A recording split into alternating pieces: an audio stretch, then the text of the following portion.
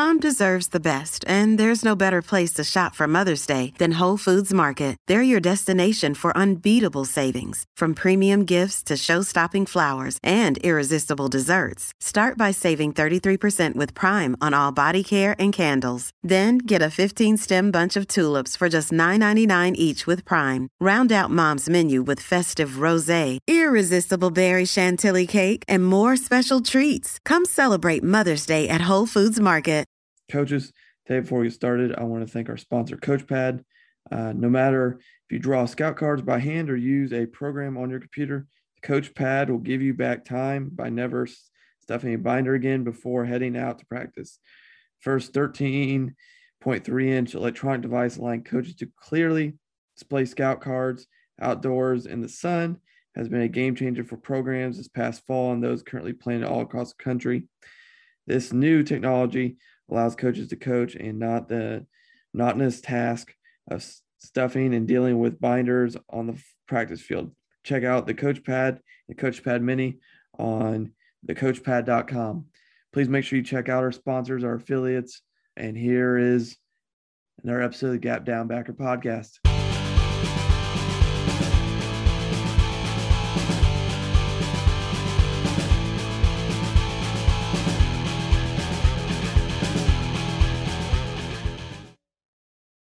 Welcome back to another episode of the Gap Down Backer podcast. Today we have Coach Scott Leach. He is the head strength and conditioning coordinator at the University of Rhode Island. Coach, how you doing? You know, I'm doing pretty good. I'm fresh off the assault bike. So going right now, the heart rate's elevated. I'm fired up. Let's do this.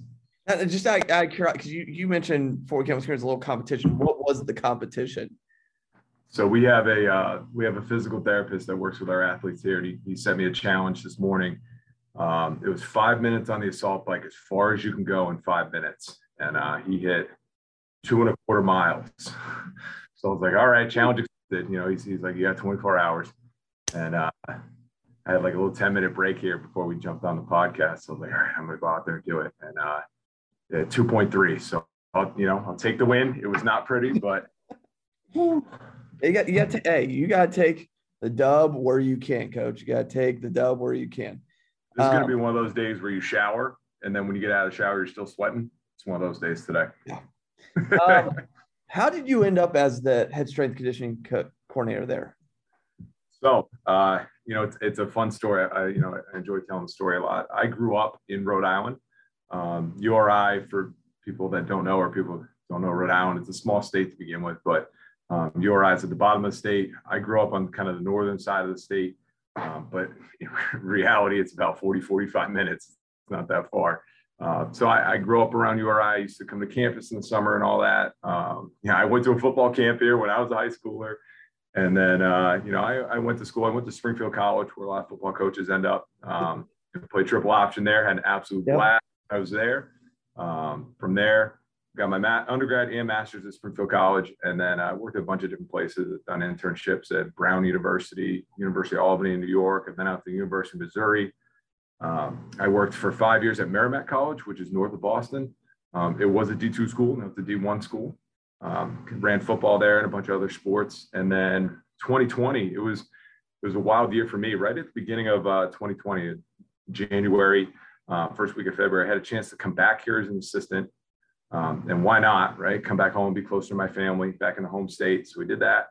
Did that for a year. And then the head guy that was here left and opened up a spot for me. And, luckily enough, I got promoted to being the head guy here. Bought a house during the pandemic, got a second dog, got engaged. We just got married, this past spring.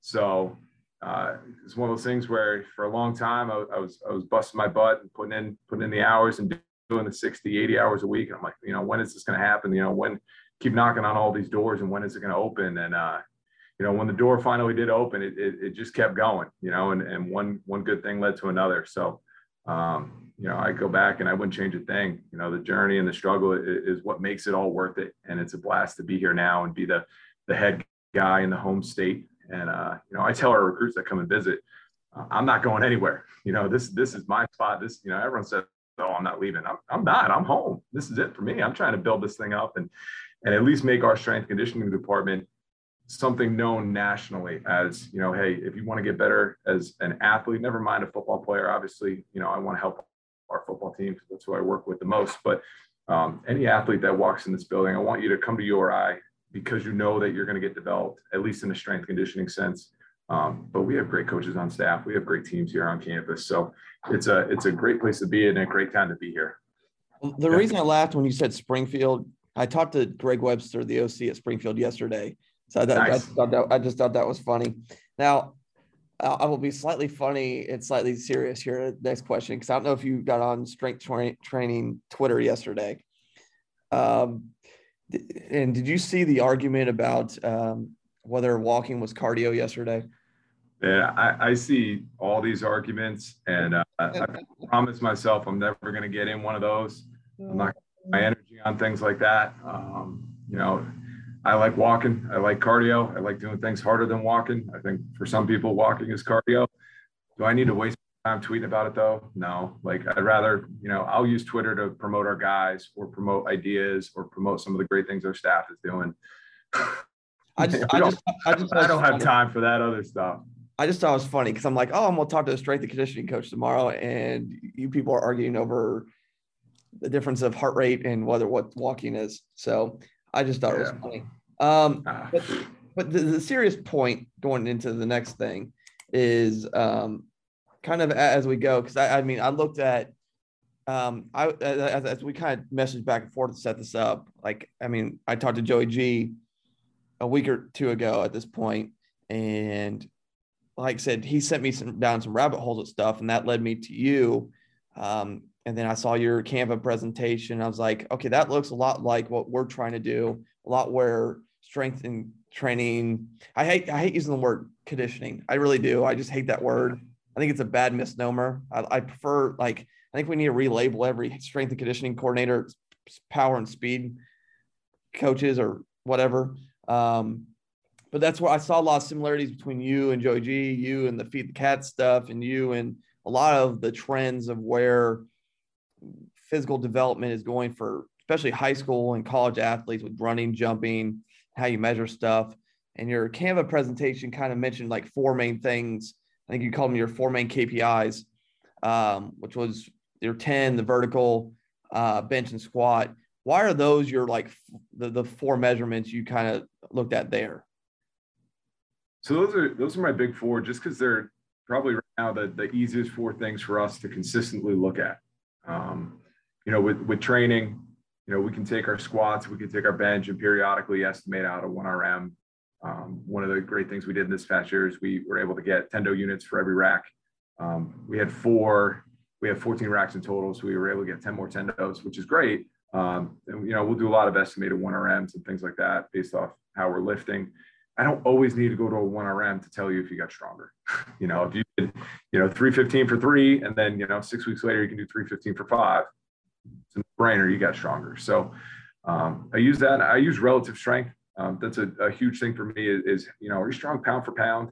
And then what we'll do too is we have certain thresholds. So, you know, once a guy is strong enough, you know, if we got a defensive lineman that is 300 pounds, that back squats 600 pounds, does he need to load 610 on his back to prove that he's stronger? Or at that point, if we're saying he's strong enough, he can focus on some other things. And my thought is, you know, at the FCS level, at a certain point, guys are strong enough. And, you know, at the FBS level, can you get a guy to 625, 650? Sure. You know, our guys, there's a limit, and they reach that limit a little bit quicker than maybe some FBS and NFL guys. So, you know, once we hit that threshold, let's focus on some other stuff. Let's get our power numbers going up. Let's get our speed numbers going up. Let's make sure, let's just improve our ratios, right? So maybe a body weight ratio thing. You know, can you squat 600, but now you're 295 and maybe a little bit leaner? You know, we'll do body fat testing periodically too. You know, is that number getting better? I'd say over time, you know, one project I'm trying to get is GPS here. That's one thing we don't have right now. So once I can get GPS in the building, I think that'll be pretty sweet in terms of some of our speed testing and things like that. See what we can improve upon there. But, you know, we'll speed test at least once a week in the summer, usually once a week in the off season as well. We'll jump test pretty much once a week year round. I'll use that in season to kind of gauge how we're doing. The off season for sure, it's about output and trying to improve that number over time. And then from there, is our training going the right direction? You said we shouldn't be conditioning and conditioning shouldn't be in there. At the end of the day, it is a piece of it. And the summer is about getting them ready to handle a 2-hour practice, 4 days in a row before you get an off day. So there is a piece of getting in shape, but you don't want to get in shape while sacrificing speed and power, yes. Right? So it's how great of a shape can you be in without letting it impact and hurt your performance. And I think when you're doing it right, it's a very difficult job. And, people say, oh, it's not hard. Just get them lift weights and go run. But to get them getting better at all these things at the same time and managing that is not easy. So it's important to keep track of those things. I still push a lot of conditioning. I still push a lot of that, but it may look a little bit different these days than what I did maybe a couple of years ago. Okay. My problem with the word condition is just the misnomer it gives. Like it to me at this point and doing this for 11 years, it just makes it sound like you're running to build endurance, which is not really our point. We want to develop speed while getting in shape. I think that's my problem with the term. I try to avoid that word when possible, but that's a whole nother conversation. But like more specifically, like you mentioned testing there, I know flying tens is one of your speed tests. What else speed wise do you test? So we'll do static 10-yard starts on occasion. And with our fly tens, I like to build up to a 20-yard build, 10-yard fly. I've kind of found that to be our sweet spot for our guys. It's funny. I saw a tweet the other day. It makes me rethink everything. And somebody was like, I do a 5-yard build and a 10-yard fly. And then the next week I go 10-yard and then a 15 and then a 20. And, Tony Holler, the Feed the Cats guy himself was like, you just wasted 3 weeks where you didn't get up to top speed.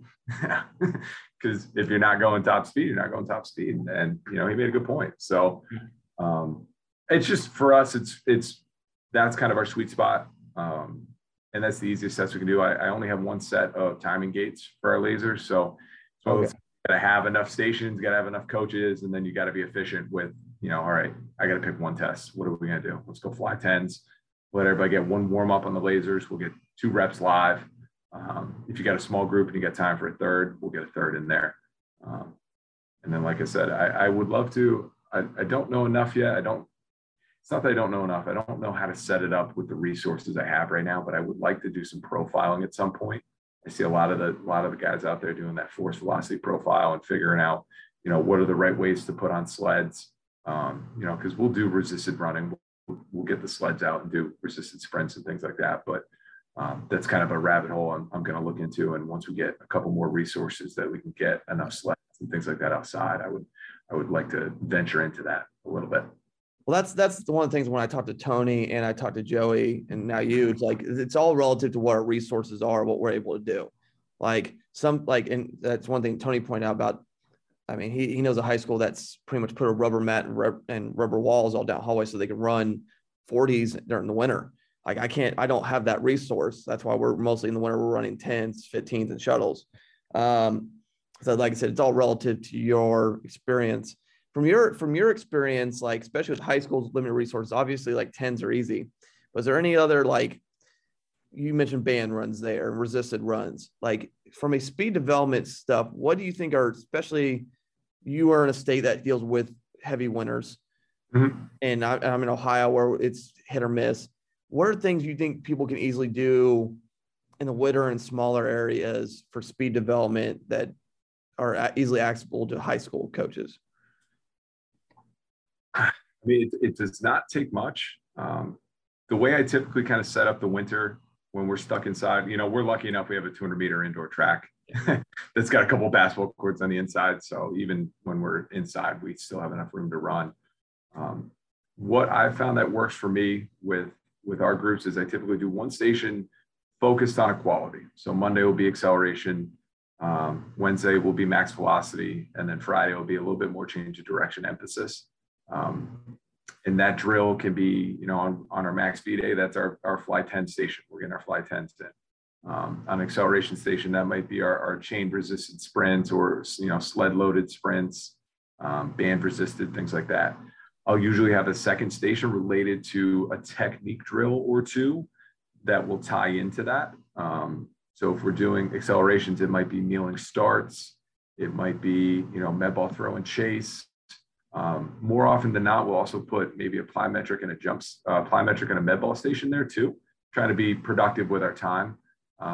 So it might be, all right, hey, we're going to teach on a max velocity day. We might do, we'll teach like a high knee dribble, or like you see sometimes either hold the PVC over your head or hold the med ball out in front to work on front side mechanics. We might do a drill like that, walk back, paired up with maybe some hurdle jumps or plyometrics that we want to do that day. Usually we're on max V, we'll probably do like a vertical emphasis on the plyometrics.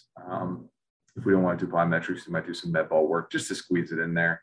And then, we'll have a application station, we'll have a technique station, and then I like to have a third station, especially in the off season and in the summer here, where I call it the football station, right? So it's give us a taste of what we're going to do in the spring. Give us a taste of what's coming in August, and I try and, as best I can, it's not always perfect, but pair it up with what we're doing that day. So if it's going to be an acceleration day, let's use a smaller drill, maybe a smaller box, and keep the space tight.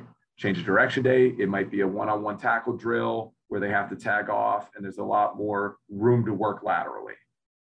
And then I had a tweet that everyone kind of saw in the winter where we did 1v1, the punt returner versus the gunner. And the guy had to, he had to run 30 yards, he had to bend around a hoop a little bit. So we added some curve running in there. And, at the end of his 30 yards, he had to decelerate and then tag off on the punt returner, and the punt returner had to make a miss. So I'm still getting kind of that max velocity quality that is the theme of the day, but I'm also, again, tying it back to football, and our kids really like that. And when it reminds them of football, they try that much harder. Obviously competition drives everything. So, you'll constantly see, chase races or 1v1 type drills, because the effort's going to be very high. And then it's just my job to pick the right drills and make sure we match it up on that day. That was going to be my next question, because I would re-look through. I've been through your Canva presentation probably 4 times at this point. But that's the one thing I noticed when a lot of the speed development stuff, I saw a lot of football oriented drills. And it makes sense, obviously, because on a lot of those drills, you have speed, acceleration, deceleration, change of direction, and so forth.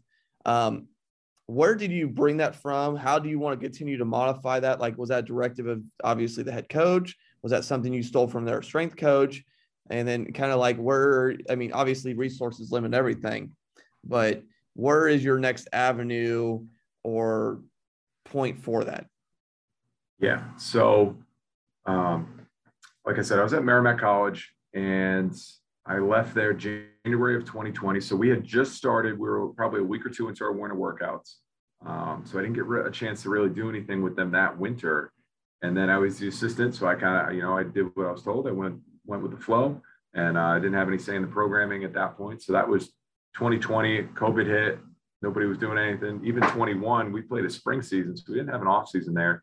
So I had 2 years of sitting around watching what other people were doing, and obviously being home for COVID, I spent a lot of time kind of studying what other people were doing. And, one of the rabbit holes was this contact prep stuff. Andy Ryland over at USA Football was doing a lot of that stuff. And we started mixing that in.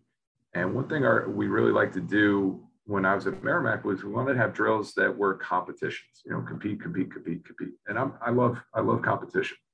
But, all of our stations were, okay, let's do a 5-10-5. Okay. I like 5-10-5 and, nothing wrong with that. Let's do the L drill. Okay. L drill's fine.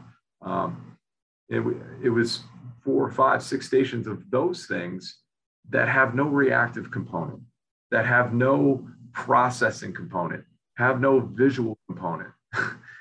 And then when you go out and play football, you're upset because, the linebacker couldn't track the running back through the line of scrimmage. The D lineman couldn't use his hands and separate.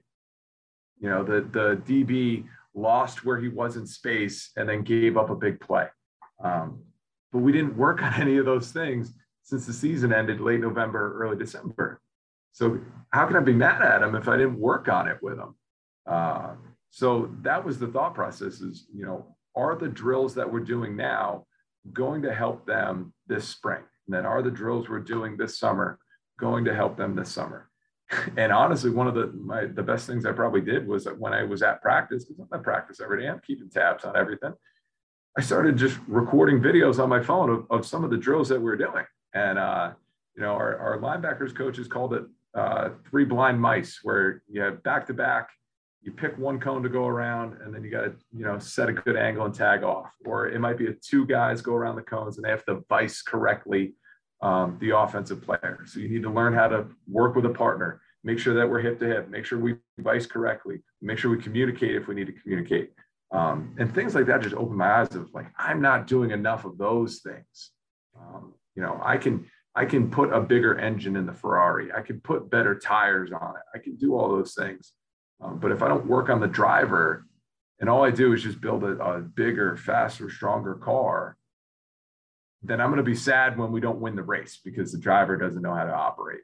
Does that make sense? Yeah, that makes perfect sense. And I like I said, again, it's kind of I think the trend where people are starting to head in that direction is especially the movements, the acceleration, deceleration. I've worked more acceleration and deceleration this offseason than I have in the prior 10 years.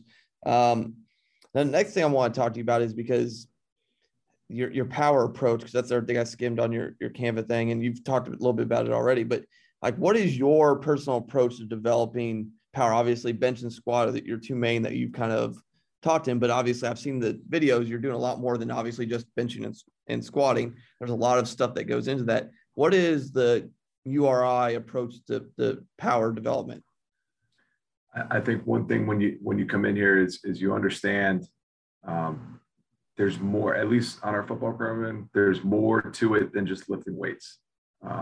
We spend as much time, if not more time in the summer. We actually spend more time outside on the field than we do in the weight room. I think when you do things right, the weight room can be efficient and out of here. You don't need to live in here because, sadly, the guys that usually live in here end up as strength coaches. They don't end up as players. Is it important to be strong? Yes. I'm not saying don't be strong, but, if you can't play football, go outside, practice football a little bit more. The curls can wait. So we do a ton of, I want to make sure we're getting sprint training in multiple times a week. I want to make sure we're getting plyometrics and med ball work in multiple times a week. Obviously, we want to hit unilateral and bilateral jumps. We want to hit all the different types of planes. We want to start with absorbing or depth drops and landing forces, single response hurdle jumps and things like that, and then progress to a little bit more reactive, repeat jumps or continuous jumps and things like that as we go. We're never going to put our young guys, straight away on one leg jumps and things like that. We've got to make sure that we can handle these things appropriately. And then one thing I've kind of shifted away from is a little bit less of the Olympic lifts and a little bit more of, our trap bar jumps, our barbell jumps, or things like that.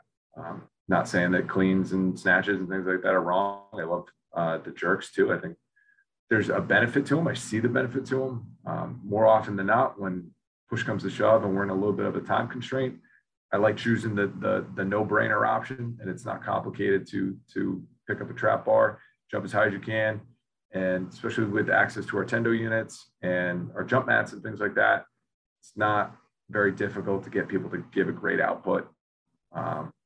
And then with all the limitations in season where guys are getting banged up, guys are getting beat up, we're constantly making modified programs just around the Olympic lifts. It's usually just the Olympic lifts that get tricky to do. I don't know. I think it's just, sure, call me a lazy coach because I don't want to teach cleans, but I get great effort and I get great results, and our guys are happy and we're healthy and we're doing well. So at the end of the day, you can say what you want. I don't really care. I'm going to do what's best for our guys here. And that's what I think is best right now. And the numbers don't lie. So that's one of those Twitter arguments all the time. I'm like, I'm not going to waste my time with that. I'm just going to, I'm not going to worry about what other people say. Yeah. Now, kind of like our speed conversation, especially with, there's obviously different levels of resources, and you have a lot more resources than, say, a high school does. But what recommendations would you make for high schools for power development? Because not all of us have trap bars. Not all of us have ways to measure peak power and speed. Unfortunately, it's the same thing with the jump mats. I'd kill for a jump mat at this point, and electronic timers. Those two things, Jesus. But and a jump mat and a laser, you go pretty far, man. I know that those are my like off-season wish list goals.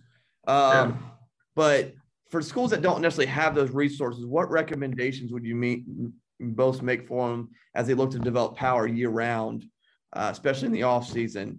I mean, it doesn't necessarily have to be a specific program, but like, what is there any specific lifts that you think kind of are best for and easy to teach? Are there things that you see that are common mistakes as guys come in that need fixed? Where are we at in recommendations when you make the high school power development? In the high school level, I think high school strength and conditioning, and no joke, I think it's harder than college strength and conditioning because you need to teach the kids the basics, and you need to continue to teach the kids the basics, and they're going to get bored of doing the basics, and it's your job to be the bad guy that says we're going to keep doing the basics. And at least at my level, I can add some variety in, I can mix some things up, but honestly, a kid needs to goblet squat for a couple of years, and it's like, he wants to graduate. He wants to do front squat. He wants to back squat. And you're not there yet. And so high school is so much harder. In terms of power development, stuff like that, though, when you play around with that, once you have a great foundation with jump training, I think it's putting them in situations where it's maximal output. Vertical jump is tough. You could hang something from the ceiling. I see people all the time do we're going to hang a tennis ball off the rafters. You got to reach out and touch the tennis ball. Long jumps are phenomenal. If you have a tape measure, talk about incredibly competitive, single long jumps where you stick it, double long jumps, even triple long jumps at some point. We'll put guys on both sides of the tape measure and they'll go at the same time. And I'm not saying fights break out, but it gets competitive sometimes about who's jumping further. I think simple ways to measure it like that can go a long way. And then in terms of loaded plyometrics, I think using percentage of body weight is a way to go around that too. Start obviously with the bar, start with 45 pounds. And, if you're going for a little bit lighter end of the force velocity curve, keep it at 45 pounds. If you feel like, hey, they're ready, we can go maybe a little bit heavier on the spectrum, then go 50% body weight.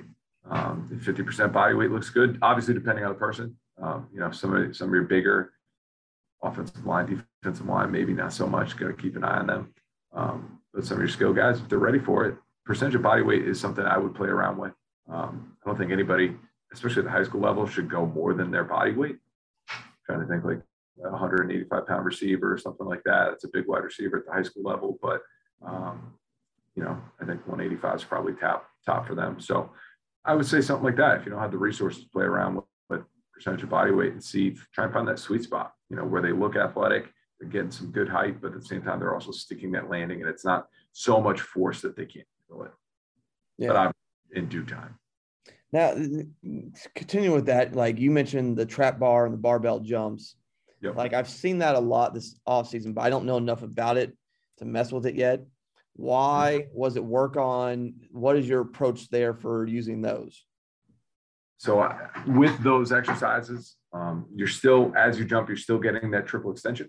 Obviously, people use the Olympic lifts because they want a powerful, explosive triple extension. You get it out of more of a squat pattern, whereas in Olympic lift is a little bit more of a hinge pattern. That's just preference, or that's just the way the nature of it is. But we're getting a great triple extension. And then when coached correctly and you're teaching them how to land, you're getting a ton of force absorption there. You have to stick that landing with that extra weight. It's the same thing as a clean, right? You catch a clean, you have to absorb that force and stick the finish. The only thing I don't like is when you see the trap bar jumps and they're just jumping and then they don't care about how they land. That's half the battle right there. Is can you stick it and own it after you produce that force? So people do dumbbell jumps as well. It's another way to do it if you don't have access to a trap bar. I like the trap bar and the dumbbell jumps because it's a little bit less impact on the spine. Yeah. Just landing with the bar in the back. But if it's a lighter, like a speed strength phase where we're just trying to go light and jump high, I might mix a barbell jump in there just to give them a little bit of variety. Okay. Okay. I was just curious. How much do you mess with, and again, this is a whole nother rabbit hole I've started going down this offseason, and I blame Joey G for this, is how much do you mess with isometrics and specifically when you do, what are the ones you kind of focus on? So I have not implemented a ton of isometrics with our team. Just something that, I haven't found where I want to fit it, how it fits into my system. The one place I've used it a good amount is our guys coming back from injuries. Okay. Right? So that's a great time, especially if we can't load them yet. Let's do a ton of isometrics.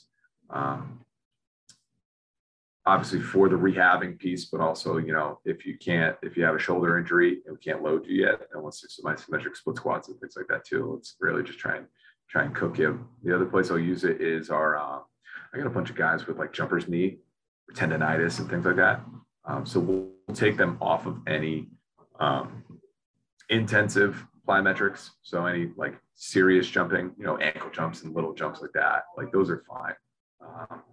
But for the most part, anytime we do loaded jumps or box jumps, those things, they don't respond well, especially if the tendonitis is kind of acting up. So we'll take them out of that and I'll put them in kind of the isometric group where we'll do a ton of, what's his name, Jake Tura. He's the guy I look at for the tendons and the isos and things like that. But we'll do split squats. We'll do single leg extensions. We'll do what they call them, the Spanish squat. We'll do some isometrics like that, and even wall sit isos and things like that. Play around with all those and just get them away from jumping for a little bit. Okay. And it's the guys that are all like 38, 39, 40-inch vertical guys. I'm like, all right, I don't need you to do that week in and week out. I know that it doesn't feel good. So take a couple weeks. Let's feel better first. And then, they're competitive guys though. So when they see somebody else creep up to their numbers, they come back down and humble them. So. No, I get it, coach. So that's, Now the other thing I noticed on there that I haven't touched on yet is the 8 vector system. That was part of your presentation there. I mean, can you kind of go in detail on how you use that and why you use that? I hope at some point I get an affiliate link. Nick and Jordan over at Elon, conference rivals, but I love their stuff, and as a staff, I look up to what they do because they're not only they're a conference rival, they could keep all their seats and whatnot, but I mean they book out with phenomenal information, and if you don't have it, I recommend everybody going out and get it. Even if you're a football coach and you're trying to understand, like, okay, I'm in charge of conditioning and speed work this summer, like what can I do? It's more than just field work. They have everything in there. It's their whole system and philosophy, which is a phenomenal resource. But I've been using the 8 vector stuff for a good while, and I think I was kind of using it wrong early on. And once they put that book out, it really solidified some things for me. I lost the question in my train of thought though. What about the? It's kind of like why and how do you apply that? So I saw some of that on your presentation, but like obviously you're not you're pulling and meshing to what you philosophically believe. But I think I've seen it once before, but then I saw the book. I don't know if I'd gone into it, but then I saw your presentation. It was mentioned there. Then I saw some of the drills you did with it, and it got me intrigued. So long story short, right, the concept behind 8 vector is we need to sprint and shuffle and move in a variety of different directions, right? There's obviously straight ahead. There's cutting and turning straight back. Hey, maybe it's a screen and you need to retrace. 45-degree angles up, 45-degree angles back, 90 degrees flat across. And the idea is if you hit kind of those 8 main vectors, up, flat, corner, up and back. As long as you hit all of those in various shapes and forms, if you hit an angle on the field in between those, you're probably going to be fine, right? But if all you do is you do track workouts where you just sprint straight ahead, you don't work any other planes of motion, you're doing yourself a disservice when you get on the field and you have to make a cut at a certain angle. So we'll play around with our jump training in all of those vectors. We'll play around with our Even our med ball throws, take one step on a 45 and throw that med ball. Take one step 90 degrees and throw that med ball. Work on pushing and cutting out of those different angles. And then the way I kind of mix some of that stuff in, and I'll use the summer, for example, I combine it with, it's called the Grid, which is Brian Keegan's. He's out at Southern California now. They were at Oklahoma before that. I believe he was at a high school as well. And it's kind of where he put it together. He was a high school strength coach first and put it together there. Super simple cones. I might do 7 or 8 lines. I'll do 5 yards apart from the goal line to the 20. So it just looks like a giant field of cones everywhere. I love getting out there early and setting them up. And that's my favorite part of the day, putting all the cones out. And we'll do a ton of pre-programmed drills in there. I'll use the exact example we did today. Today was on the whistle sprint. Next whistle you hear, you're going to decelerate as quick as you can. Don't anticipate the whistle. So I'll let the guy sprint, and then we're working on deceleration. So we'll do 1 or 2 reps there. Then we'll go today. We did shuffle across into a crossover backwards run. Did a couple reps of that each way. So we did shuffle right, crossover left. We did the opposite. We did some back pedal work in there. And we added a little bit of weave, and our big guys get a hoot and holler out of that, seeing them try and back pedal. Because you know what? Like, you got to be an athlete too. And then we do the classic football coach. Hey, you got 4 cones. I'm going to point to one, point to one, point to one. And the way we use it is it bridges the gap between the speed session for the day and the warm up. At football practice, we call it tempo period, where right after the warm up, we're going 4 to 6 plays, offense versus defense, kind of hot. And I started to mimic that with our speed sessions. Our coaches want right after the warm up, you got to be hot, ready to go. So we use our grid system and our 8 vector stuff of, can you pay attention? Can you go hard right now? Can we start the day on the right foot? And then after that, we'll get some water and we'll get into, the 3 stations that I kind of talked about earlier. On a linear day, you might see more straight ahead type cone drills. On, a Friday or a Thursday, you might see more change direction, stuff like that we did today.